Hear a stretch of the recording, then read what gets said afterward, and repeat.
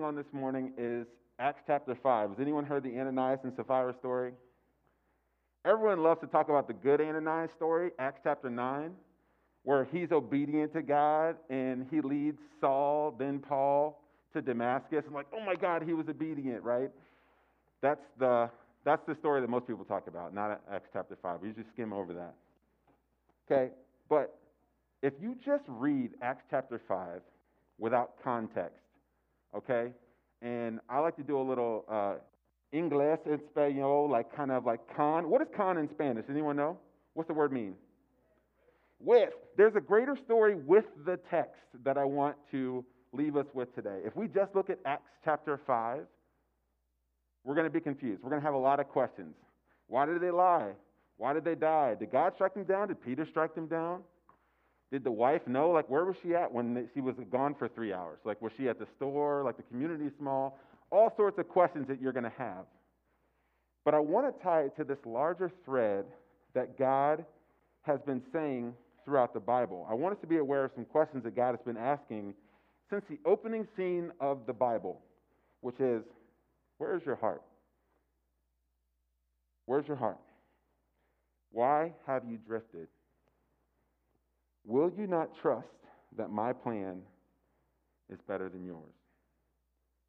Okay, so we're going to go back, okay? And for those of you who know me, right, two things are going to happen to your thumbs today, depending on what kind of word you're reading. You're going to get arthritis from how much you're going to be scrolling and flipping through this book. Or if you got a physical Bible, you're going to have some paper cuts. So get your Band-Aids ready or get your physical therapy ready, okay? Let's pray. Lord, I thank you so much for this family that you brought us all into. This family that we have here at Soma Downtown Church, a family of many different backgrounds and races and religions and stories that you're folding into this grand narrative that you're telling from the book of Genesis through the book of Revelation. God, we're so grateful that we get to be a part of the capital C church in a local C church context, Lord. I pray that through this word today, that you would reveal the things that we need to learn about ourselves, how we casually take the Holy Spirit as this theoretical thing that is not to be feared, Lord. I pray that we would have appropriate fear of the Lord when we hear these words, just as Luke mentions in this book. I pray that we would be in reverence and in awe of your majesty while we also pursue a relationship with you, to see your work done here on the near east side as it is in heaven. Lord, I pray that these words would be sowed into our hearts, that they would reap good fruit, and that we would see those in our lifetime and have joy from that to spread your message even further. In Jesus' name we pray. Amen. All right, so let's go back to the beginning. We're going to go back to the beginning of the book. Let's go back to the Old Testament. We're not going to Acts 5 yet. All the way back, Genesis 2:15 through 17. The Lord God took the man and put them in the Garden of Eden to work it and keep it. And the Lord commanded the man, saying, You may surely eat of the tree of the garden, but the tree of knowledge and good and evil you shall not eat. For in that day that you eat of it, you shall surely die. Genesis 3, Now the serpent was more crafty than any other beast of the field that the Lord God had made. He said to the woman, Did God actually say that you shall not eat of any tree in the garden? But the serpent said to the woman, verse 4, You will not surely die. Genesis 3, chapter 9, or verse 9. But the Lord God called of the man and said to him, Where are you? They had eaten this fruit. And this is one of the most perplexing questions in all of the Bible. God clearly knows where they are. When he asks this question, where are you? He's getting at, where is your heart? Why have you drifted from me? Where are you? How did this happen? Where are you? Joshua, let's go to Joshua. You want to flip in? You want to flip with me? I'll give you guys some time to get there. Go to another story in the Bible. So what's happening in this scene, Moses and the Israelites had just been delivered from the hands of Pharaoh in 400 years of slavery. And Moses is coming to the end of his life, and he's dying, and they're appointing a new young buck, a new leader, a.k.a. sort of like Peter in the chapter of Acts, right? Jesus had just died. They're appointing a new person upon which I will build my church. Joshua. Okay, Joshua 4. Just to give you that context. 4:14. On that day, the Lord exalted Joshua in the sight of all of Israel, a.k.a. Sermon of the Pentecost, the first sermon that comes out. And they stood of awe in him, just as they stood in awe of Moses, just like Jesus, all the days of his life. Verse 24, so that all the peoples of the earth may know the hand of the Lord is mighty, that you may fear the Lord your God forever. I will deliver the Holy Spirit to you all, and greater works than these will you do, so that my message may spread through Jerusalem, through Judea, and through all of the ends of the earth. Similar backdrop. Chapter 6. Now they get to the wall of Jericho. There's an external opposition to them receiving the lands that God is delivering them to, which is the wall. We get to this point on the seventh day. Chapter 6, verses 15. On the seventh day, they rose early at the dawn of day and marched around the city in the same manner 7 times. It was only on that day that they marched around the city 7 times. And at the 7th time, when the priests had blown the trumpets, Joshua said to the people, shout, for the Lord has given you the city, and the city and all that is within it devoted, keep that word in your mind, devoted, to the Lord for destruction. Only Rahab the prostitute and all who are with her in her house shall live, because she had hid the messengers whom he sent. But you keep yourselves from the things, what's that word? Devoted to destruction, lest when you have devoted them, you take any of the devoted things and make the camp of Israel a thing for destruction and bring trouble upon it. But all silver and gold and every vessel and bronze of iron are holy to the Lord. They shall go into the treasury of the Lord. Now, what do we think happens? What do we think happens? Do we know what happens? I'm really calling out. What do we think happens next? They conquer, and what did they do? They take some of it. They kept for themselves the devoted things instead of putting all things into the treasury of the Lord. Okay? Verse 10, chapter 7. The Lord said to Joshua, get up. Why have you fallen on your face? Israel has sinned. They have transgressed my covenant that I commanded them. They have taken some of the, what's that word? Devoted things. They have stolen and lied about them and put them among their own belongings. This person, Achan, the word kept back, the word lie and steal is only used a few times throughout the Bible when we go to Acts chapter 5, when we get to the same part. These same words are only used in very few parts. So when Luke is talking about these words, people would have immediately remembered that he's talking about this story. Okay? So when Ananias dies, think about Achan in Joshua 7. And then this is a bad ending, okay? You got to take the Old Testament with the New Testament. All right, I'm going to be real with y'all, right? We're not going to read half this book. We're going to get the whole Bible. Okay, Joshua 7:25. And Joshua said to Achan, why did you bring trouble upon us? Right? This whole section, he's questioning Achan just like Peter questions Ananias and questions Sapphira. It's literally the same pattern, the same thread, the same things happening in that story as it happens in this story. We need to see the tapestry and the threads and the same stories and patterns that God is trying to present to us throughout the Scripture, right? That's the context. Let's not just read Acts chapter 5 and get lost in this story. See the bigger story in the narrative that God's trying to paint for us here. Okay.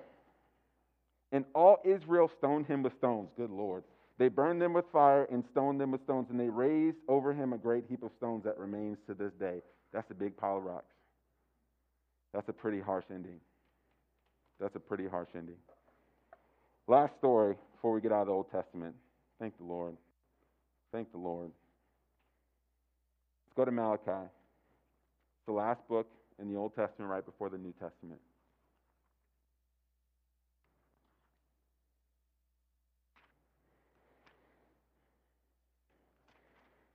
So what happens in this story?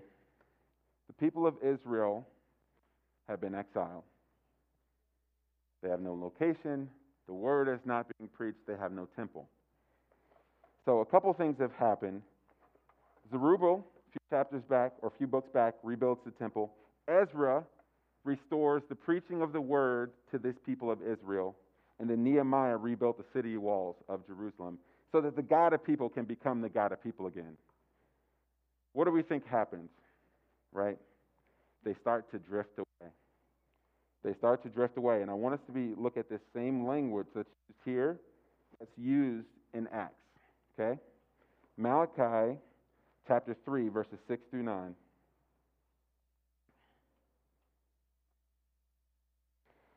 For I, the Lord, do not change. Therefore, you, O children of Jacob, are not consumed. From the days of your father, you have turned aside from my statutes and have not kept them. Return to me, and I will return to you, says the Lord of hosts. But you say, how shall we return?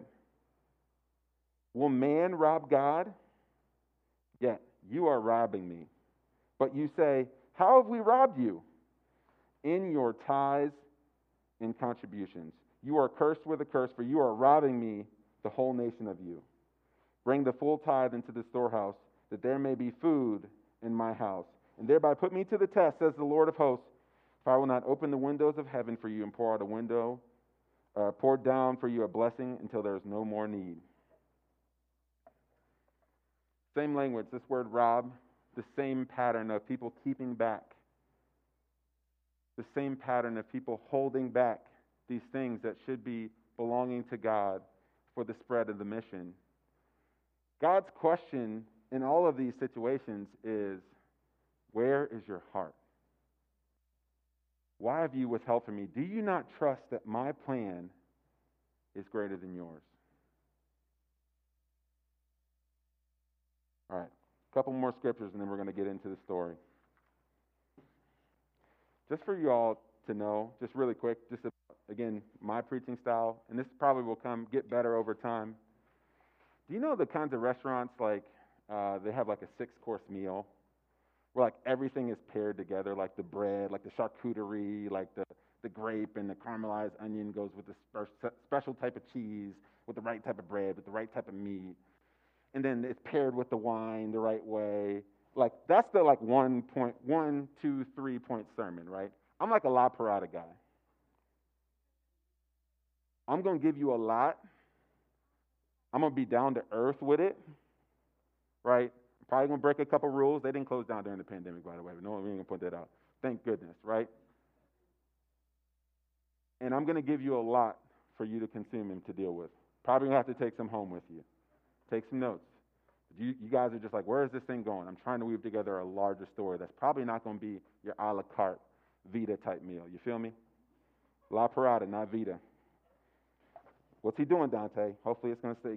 It'll make sense eventually. A couple more verses. Matthew 6, 1 through 4. This is the Sermon of the Mount.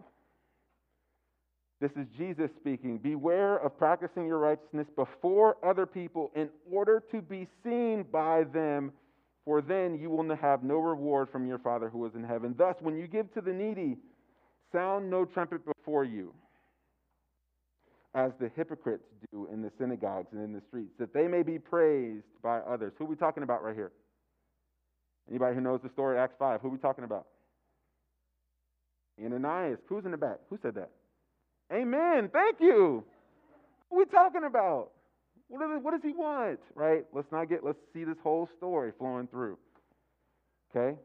Truly I say to you that they have received their reward, but when you give to the needy, do not let your left hand know what your right hand is doing, so that your giving may be in secret, and your Father who sees in secret will reward you.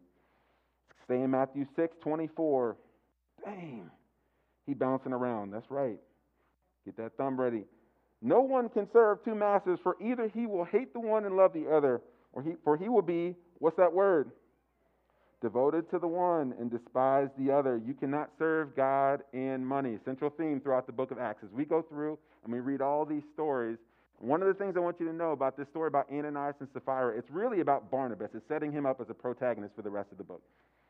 Because Barnabas ends up being in control of a lot of the money that is carried throughout all of the lands with Paul to do missions as his word spreads. So it wants to show you Barnabas' character. It's not focused on Ananias and Sapphira. Again, we got to see the whole story, the context. What's the story with the text? He's mixing English and Spanish right now. I'm really confused. Last verse. Matthew 6:33. But seek first the kingdom of God and his righteousness, and all these things will be added to you. Will you not trust me? Will you not believe that my plan is greater than your plan? Okay. Now, with that being said, let's flip into the book of Acts. Goodness, Dante, we had to do all that just to get in the book of Acts. Yes, we did. Because I'm telling you, just reading this verse on its own, reading these passages on its own, will bring about more questions and more confusion than they will helpfulness. Okay? We have to read the word in the full context and what's happening. So, amazing works have been happening in Acts.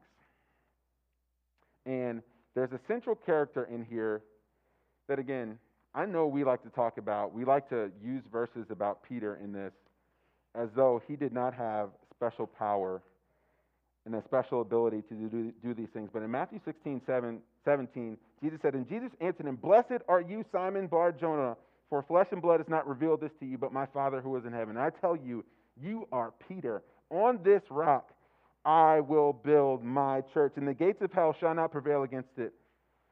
I will give you the keys of the kingdom of heaven, and whatever you bind on earth shall be bound in heaven, and whatever you loose on earth shall be loosed in heaven. Okay, I know we like to talk about our ability, and I believe that we should have the faith that we should walk by a lame person and say, get up.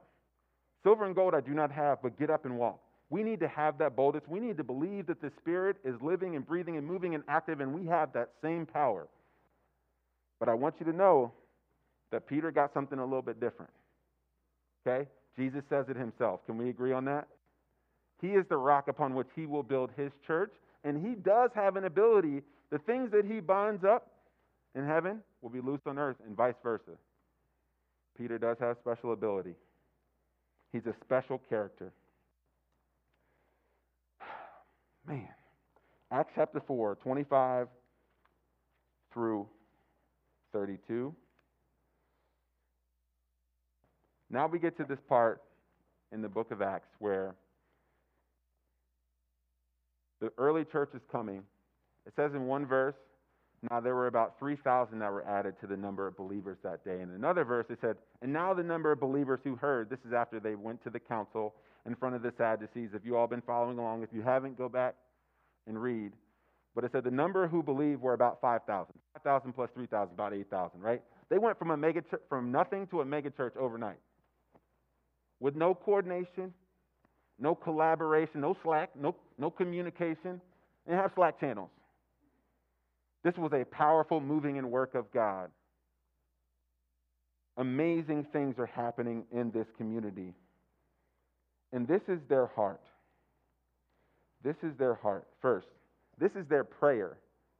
Because after they get out of this council, I want you to know that the heart of this church and what's behind this church. Acts 4:25. Who through the mouth of our father David, your servant, said by the Holy Spirit, why did the Gentiles rage and the people plot in vain? The kings of the earth set themselves, and the rulers who were gathered together against the Lord and against his anointed. For truly in this city were gathered together against your holy servant, whom you anointed, both Herod and Pontius Pilate, along with the Gentiles and the people of Israel, to do whatever your hand and your plan had predestined to take place. And now, Lord, look upon their threats and grant to your servants to continue to speak your word with all boldness, while you stretch out your hand to heal, and signs and wonders are performed through the name of your holy servant Jesus. When they had prayed. This wasn't just Peter's prayer or one person's prayer. It said in verse 24, and when they heard it, they lifted their voices together to God and said, this is the collective heart of the church. This is everyone's heartbeat. And when they had prayed, the place in which they had gathered was shaken, and they were all filled with the Holy Spirit and continued to speak the word of God in boldness. Verse 32 through 37. Now the full number of those who believed were of one heart and soul, and no one said, that any of the things that belonged to him was his own, but they had everything in common. And with great power the apostles were giving their testimony to the resurrection of the Lord Jesus, and great grace was upon them all. There was not a needy person among them, for as many who were owners of lands or houses sold them and brought the proceeds of what was sold and laid it at the apostles' feet. And it was distributed to each as any had need. Thus Joseph, dude got a new name. That's crazy. Like, I want to exude such a, I don't want my nickname to be like the giver of long sermons. But I do want to live in such a way that, like, I got a name and, like, but everyone calls me by a different name because, like, I love people and encourage people so well. His name was Joseph. His name wasn't Barnabas. That's the nickname the apostles gave him. Man, that's so good. Whew. Thus, Joseph, who was called by the apostles Barnabas, which means the son of encouragement or son of comfort, a Levite, a native of Cyprus, sold a field that belonged to him and brought the money and laid it at the apostles' feet. Here we go. We're getting into the verse because it's about to get weird and interesting, and there's going to be a lot of head scratching. But a man named Ananias with his wife Sapphira sold a piece of property, and with his wife's knowledge, he kept back for himself some of the proceeds and brought only a part of it and laid it at the apostles' feet. But Peter said, Ananias, why has Satan filled your heart to lie to the Holy Spirit? There's that Satan guy again. Everyone wants to make about Ananias. I'm the Satan guy, the Satan Bill Belichick guy. Satan's here, okay? Let's not be confused about what evil is in this world. There is a manifest spirit behind it, which is embodied in Satan. Neither here nor there. And to keep back for yourself part of the proceeds of the land, while it remained unsold, did it not remain your own? After it was sold, was it not at your disposal? Why is it that you have contrived this deed in your heart? You have not lied to man, but to God. When Ananias heard these words, he fell down and breathed his last. He did. And great fear came upon all who heard it. The young men rose and wrapped him up and carried him out and buried him. After an interval of about 3 hours, where was his wife at this time? I'm asking all kinds of questions. Was she at Aldi? Was there traffic? I don't know. She didn't know about it. His wife came in, and not knowing what had happened, she didn't know. That's crazy. This is a tense moment in the church because she's walking up to the front of the church, and Peter's about to talk to her. Let's just assume that her back is facing you all today, and I'm asking her these questions. And y'all in the back like, y'all just saw what happened. Y'all like, please do the right thing. This is a tense moment. And Peter said to her, tell me whether you sold the land for so much. And she said, yes, for so much. But Peter said to her, how is it that you have agreed together to test the Spirit of the Lord? Behold, the feet of those who have buried your husband are at the door, and they will carry you out. Immediately, she fell at his feet and breathed her last. When the young men came in, they found her dead, and they carried her out and buried her beside her husband. And great fear came upon the whole church and upon all those who heard. So I know a lot of people like to take this passage a lot of different ways. A lot of people make assumptions about this text that the text actually doesn't bring into it. First one that I want to bring to all of us is, why has Satan filled your heart to lie to the Holy Spirit? One of the things that we actually take fear as like a Western society is that, like, if you lie, God will strike you down. And I want to get to the next part in this of, we do need to consider the seriousness of sin. We need to consider the seriousness of sin and be in fear and awe of the Holy Spirit and what the Holy Spirit represents. That's true. But in this passage, it didn't just say that they lied. It said that their heart was what? Filled. It said that their heart was filled to lie. This wasn't just a single thing that happened.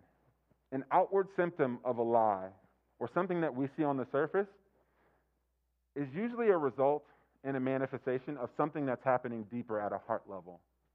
That's not just a one-time slip-up. It didn't say that Satan caused them to lie one time. It said that their heart was filled to lie. Their heart was filled to lie. Oftentimes we believe that about sin. To the contrary, we have a wrong view of that if we lie, that God's going to strike us down and they're going to carry us out. They're going to wrap us up and carry us out. Burrito, Chipotle. All right. Anyone else look at the wrists of people when they're doing the scoops? It's like, you better do a full wrist turnover, right? They give you that quarter wrist turn, wrap you up and take you out, okay? But we also have the small, insidious belief in our minds that one lie that we tell ourselves one time won't lead our heart to be filled. It's just this one time. I'm just going to see it. We know that sin compounds. It starts in the heart, but it manifests itself in an outward expression eventually. And as we read in Genesis chapter 2, the result of sin is death. You will surely die. It was accelerated for them. There was an acceleration to their death. But let's not make any mistakes about it. The result of sin is death. It says Jesus took on our sins, right? Jesus died. Jesus died for those sins. Not even Jesus was spared the consequences of sin. He had to take on the full brunt. That is the penalty that we all deserve. So that's one thing that most people mistake about this text. Second thing that I want to point out, and I want to make a comment to all of us in this room, but women specifically, husbands and wives, but I want to talk to women specifically. Women, when she's coming in, and he asked her the question, Peter asked her the question, how much did you sell this land for? I know we're supposed to be submissive and subservient to each other's needs as husband and wife. But just like in Genesis, and just like in this story, you do not have to follow your spouse into sin. You may have made a mistake. You may have made a poor decision. Something may have been done. But women specifically, I want to tell you all and call, because I felt it on my heart, you do not have to follow your spouse into sin. That is not what God has called us to. That is not what God has called us to. So if you feel like you're in that situation or you're trapped, you have to follow, you have to serve, God is not calling us to follow our husbands or our wives into sin. Also, sin is not singular. It does not only affect you. Sin never stops at one person. Sin didn't just stop with Adam and Eve, and they died. Sin continues. Sin is not singular. The Lord's Prayer that we say together says, what does it say? My Father, who art in heaven, hallowed be thy name. Thy kingdom come, thy will be done on earth as in heaven. Give me this day my daily bread. Give us this day our daily bread. And forgive me, my trespasses, or what? Us, our trespasses. Sin happens on a singular level, but it spreads. Sin is not singular. Jesus in Matthew chapter 5 says that if the eye causes the body to sin, pluck it out, lest the whole body be thrown into hell. The beginning of this church is happening. And Peter has the declaration of the charge, on you, you are my rock upon which I will build this church. There was an element of needing to root out sin or plucking out the eye before it spread to the rest of the community. I'll leave that there.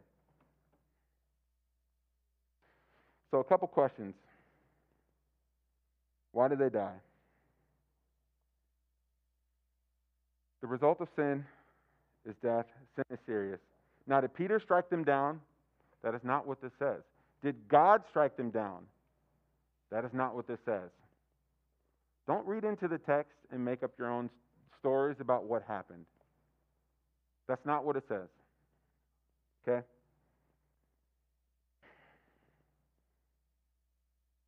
One of the reasons that John Piper, when he talks about this verse, that he talks about it should be a wake-up call for us, is he says, how do we hoard dishonor on the Holy Spirit?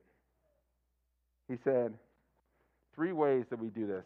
And he believes that Ananias and Sapphira hoarded dishonor upon the Holy Spirit in this passage when he was talking about it. He said, number 1, we don't acknowledge the Holy Spirit. Mistake number 1. This demonstration would have struck people as incredibly odd at the time, because they have just been filled with the Holy Spirit. They truly, at this point in the church, don't have a great grasp and a great concept of what the Holy Spirit is. There's not a lot of longevity in teaching and understanding and discernment about what the Holy Spirit is. And in this verse, he says, why has Satan filled your heart to lie to the Holy Spirit and to keep back for yourself? This would have been an incredibly foreign thing to them, that they're not just lying to each other, they're lying to a Holy Spirit. Luke is trying to tell us something, that we need to acknowledge the presence of the Holy Spirit. Second thing John Piper says about how do we hoard dishonor on the Spirit. We believe that the Spirit is a theoretical presence that does not individually deal with us and our sin, that the Spirit of God is not God with us. In their mind, they're looking for a physical Messiah. Physical Messiah that will bring them to a physical kingdom. We need to rebuild the walls. We need to tear down the walls of Jericho. We need to build a new Jerusalem. We need a physical person to do that. Anyone watching this new Captain America series on Netflix? Right? It says that the suit needs a person to embody this belief of Captain America. Right? That's what they believe. It's not just a symbol. Symbol needs a suit, and it needs a person that embodies that spirit. But what they don't understand is that in the Old Testament, it was God who created us and God for us. If God is with us, who can be against us? When Jesus came, he was Emmanuel, God with us. When the Holy Spirit came, he became the helper, which transitioned to another phase. Excuse me. Good Lord. Which is God in us. God for us. God with us. God in us. 1 Corinthians 6:19 through 20. Paul says, don't you know that your body is a temple for the Holy Spirit? Your physical body is a temple. The Holy Spirit is not a theoretical thing, a manifestation of God, a wind that goes about carrying out God's plans across the earth. The Holy Spirit is a manifestation of God with us, and we should treat it as such. God within us, and we should treat it as such. Third thing, we believe that the Spirit is so permissive that it doesn't matter how we live. Grace will cover us. Hebrews 10:28 says that if we live in such a way that's so casual that we don't acknowledge the Holy Spirit, that we don't acknowledge the death of Christ, that we will outrage the Spirit of grace. That's the phrase. That we would outrage the Spirit of grace. Hebrews 10:28. Look up the phrase. God is angry when we take his grace for weakness. When we mistake grace for kindness. When we mistake grace for what it truly is.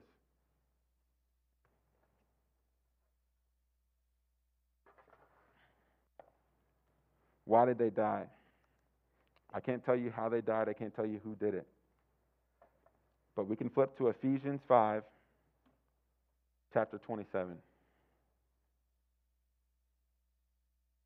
Got some notes in here.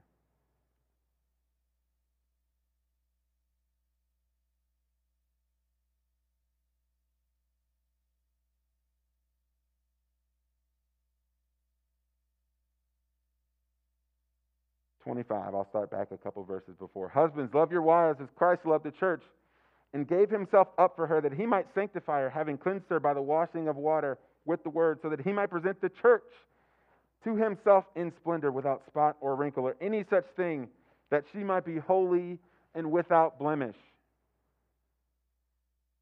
God cares about his bride. God cares about his church. God wants a church, and a church to reflect the love of Christ, that we could be presented to him without spot or blemish, without wrinkle. Revelations 19.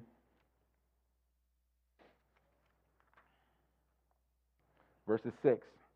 The marriage supper of the Lamb. Then I heard what seemed to be the voice of a great multitude, like the roar of many waters, and like the sound of mighty peals of thunder, crying out, Hallelujah, for the Lord our God, the Almighty reigns. Let us rejoice and exult and give him the glory, for the marriage of the Lamb has come, and his bride has made herself ready. It was granted her to clothe herself with fine linen, bright and pure. God cares about the purity of his church.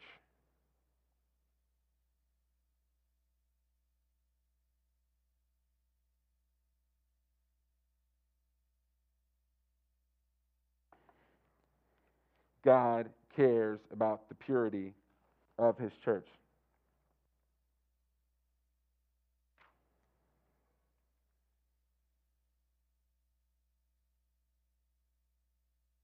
Letting these things rest and letting these things sit, because I want us to sit in the gravity and the weight of them.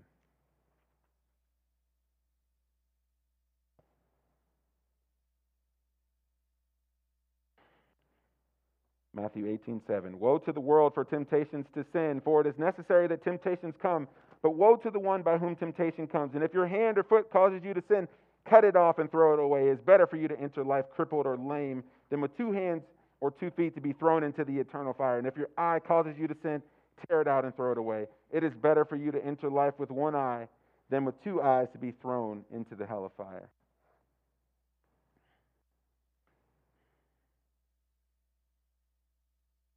Isaiah 53.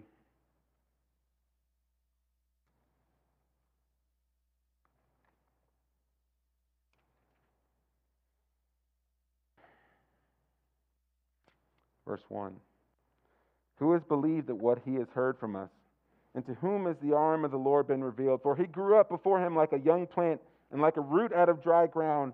He had no form or majesty that we should look at him, and no beauty that we should desire him. He was despised and rejected by men, a man of sorrows and acquainted with grief. And as one from whom men hide their faces, he was not despised, and we esteemed him not. Surely he has borne our griefs and carried out our sorrows, yet we esteemed him stricken, smitten by God, and afflicted. But he was pierced for our transgressions. He was crushed for our iniquities. And upon him was the chastisement that brought us peace. And with his wounds we are healed. I want us to understand the weight of sin and the purity by which God wants to reveal his church to himself.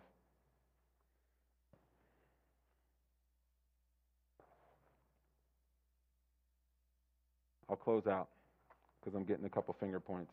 I could go on all day. So I'm going to go back to the text one last time and really talk about what's happening. Give me a 5-minute warning.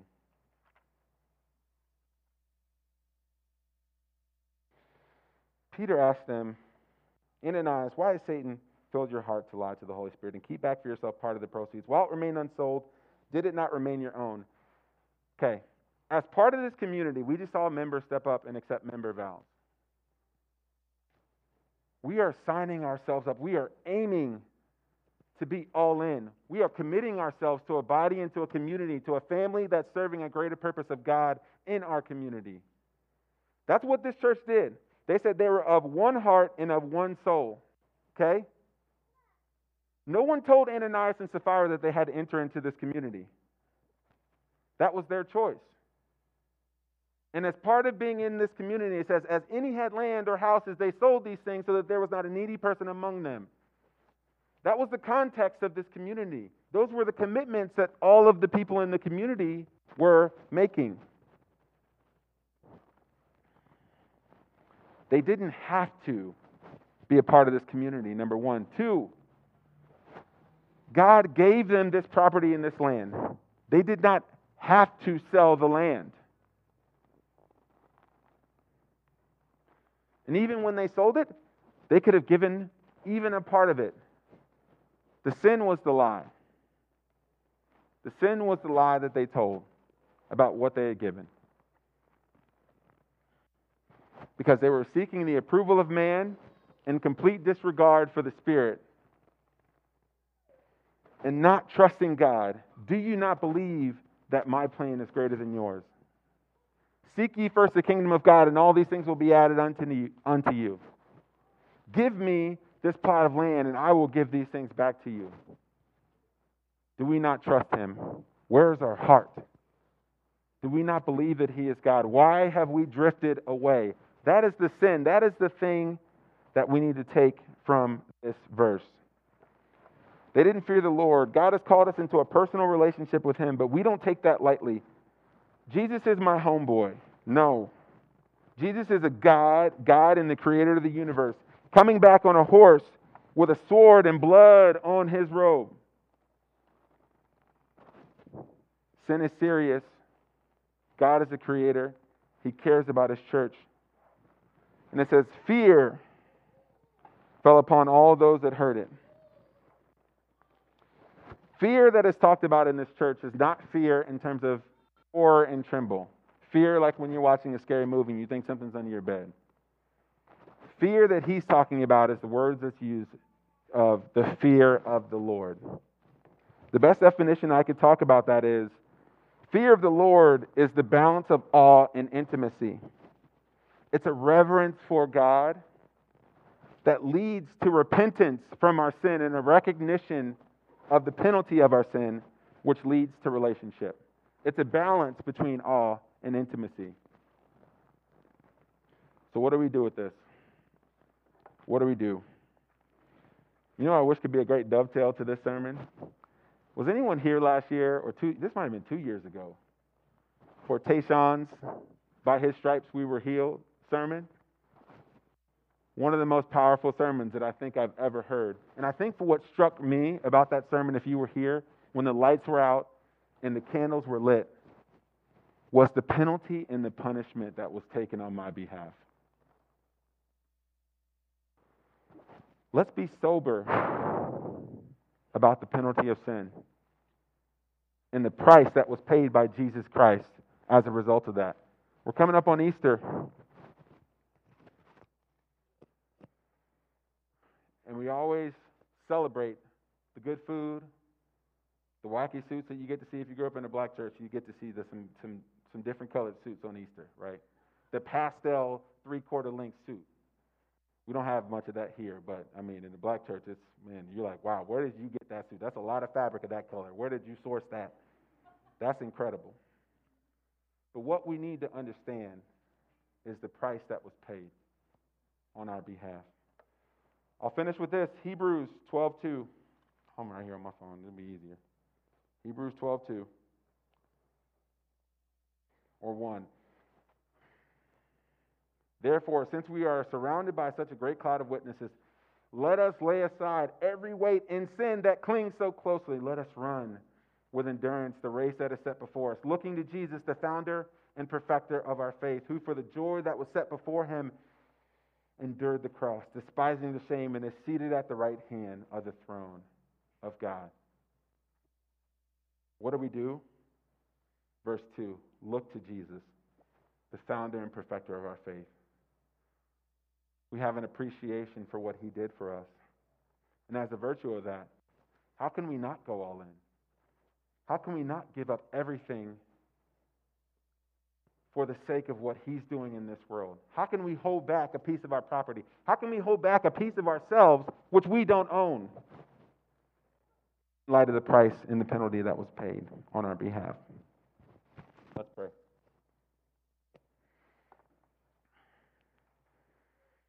Jesus, as we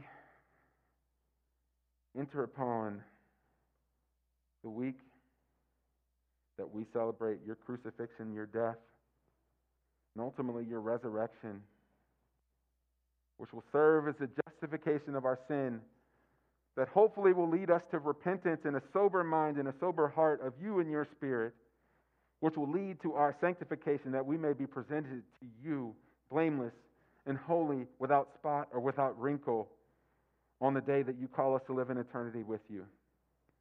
We thank you, Jesus, for the penalty and the price that you paid. We pray that our hearts may not be filled to lie against your Holy Spirit. We pray that in service of the mission that you've called us to, that your word will be spread to the ends of Jerusalem and to Judea and the ends of the earth, that we would give all. We would go all in on that mission and not serve money over that mission. Holy Spirit, convict us. Holy Spirit, cleanse us. Holy Spirit, plead on our behalf. Spare us from your wrath for our sin. In Jesus' name we pray. Amen.